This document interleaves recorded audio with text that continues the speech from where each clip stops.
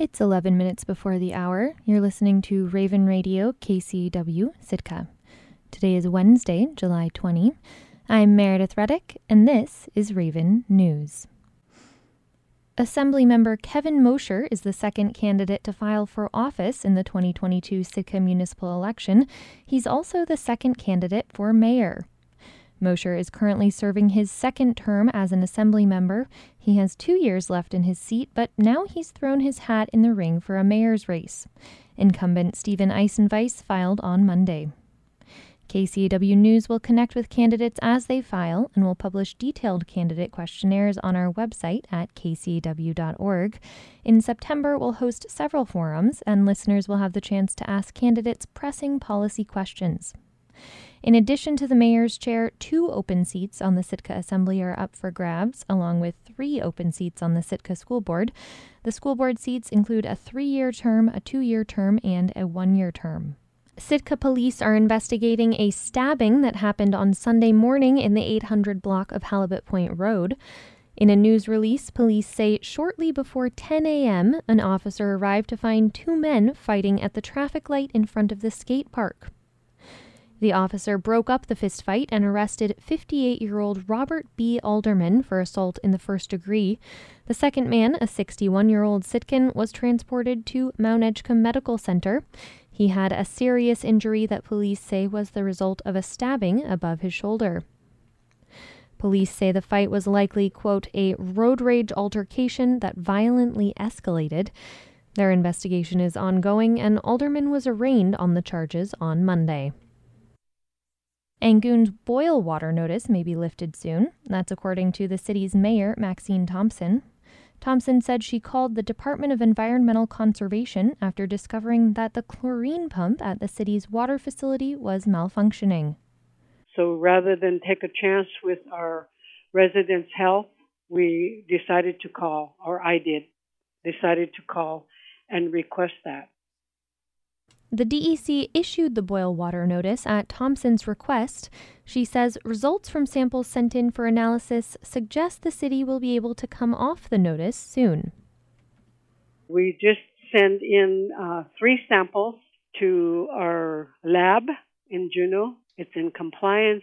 We expect to get the official paperwork from DEC in the next few days.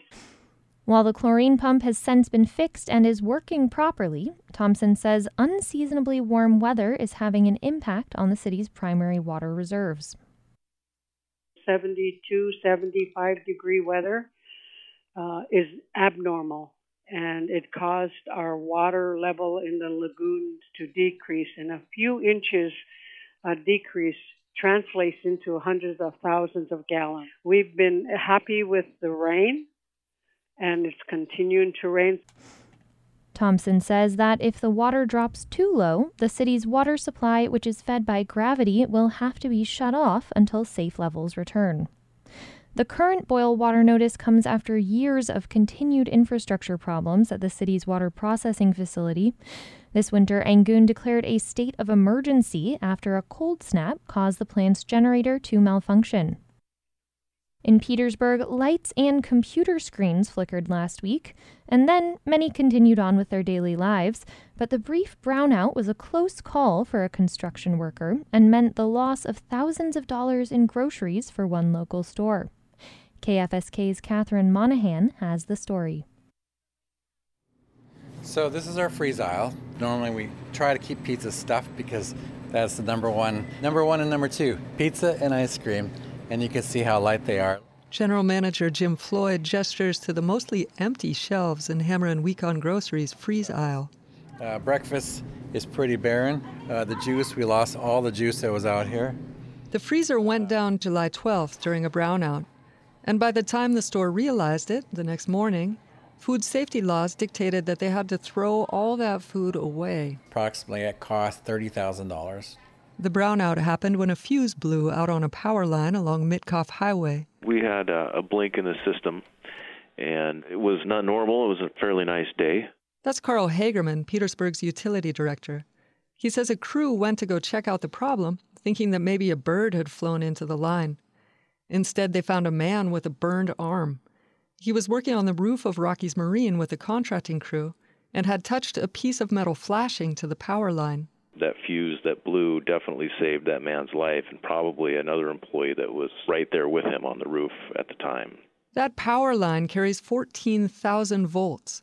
For comparison, your household electrical outlets carry 120 volts, and even that amount can kill a person. At Rockies Marine, burn marks on the roof and on the power line indicated that the current had grounded through the building rather than through the man, which Hagerman says was very, very lucky. Anytime that a contact like that is made, there can be internal damage to somebody's person that isn't readily apparent at the time. It can be hours later that internal organs start to fail because they were damaged. The worker was medevaced to Harborview Hospital in Seattle. For most people in Petersburg, this life-threatening accident manifested as just a momentary flicker in their electricity. Appliances restarted, and the day went on. The small amount of power that your average, say, refrigerator or lamp draws came back without causing any problems. But Hammer & Weekon Grocery draws way more power than your average user. Manager Jim Floyd showed me the control room.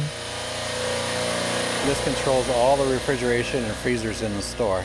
When that much current surged back all at once, instead of powering up gradually, it burned out a circuit board, and the store didn't know it because their monitoring system was down. If that had been actually running, we could have worked with AML to bring freezers in for us, and we would have pulled the product. This week, things are back in order. The shelves at Hammer & Weekon are once again stocked with pizza and ice cream. The worker who suffered the accident is with his family and is expected to recover fully. And Petersburg Municipal Power and Light is holding a joint safety training with the roofing contractor about the danger of working near high voltage lines. In Petersburg, I'm Catherine Monahan. A graduate student from Colorado is spending the summer in Ketchikan researching totem poles at the community's Totem Heritage Center. It's part of their work on a thesis about museum decolonization. But what does that mean exactly to a museum and to Native communities? KRBD's Reagan Miller reports. Penske McCormick knows that as someone new to Ketchikan, they have a lot to absorb about the town's history. McCormick is in a master's program at the University of Denver, studying museum and heritage studies. For their thesis, they chose to focus on decolonizing museum practices. But what does it mean to decolonize a museum? McCormick explains. A lot of times, ancestors and belongings end up in museums, and they have been viewed in ways that are colonial, that are from a settler's perspective, and are about subjecting people to views and treatment that they would not have for themselves, and really not having them represent themselves or have a say in the way that their belongings or ancestors or property are treated. Their work in Ketchikan is about totem poles and how they're presented at the museum. Totem poles have always been this big subject of fascination for non-Native audiences. Through the end of August, McCormick says they're figuring out how to best represent the poles and the people that built them. What I'm doing at the Totem Heritage Center for the project that I'm working on is really just trying to get back into all of the history and documentation that we have for as many of the poles as possible, to find as much information about how they got to the Heritage Center and whose property they are, whose clan property they are, and what is the best way to represent that or to view that, and I'm kind of in the beginning stages of it now. Irene Dundas is the cultural heritage specialist for Ketchikan's federally recognized tribe. She's also worked as a repatriation program manager for Cape Fox Corporation.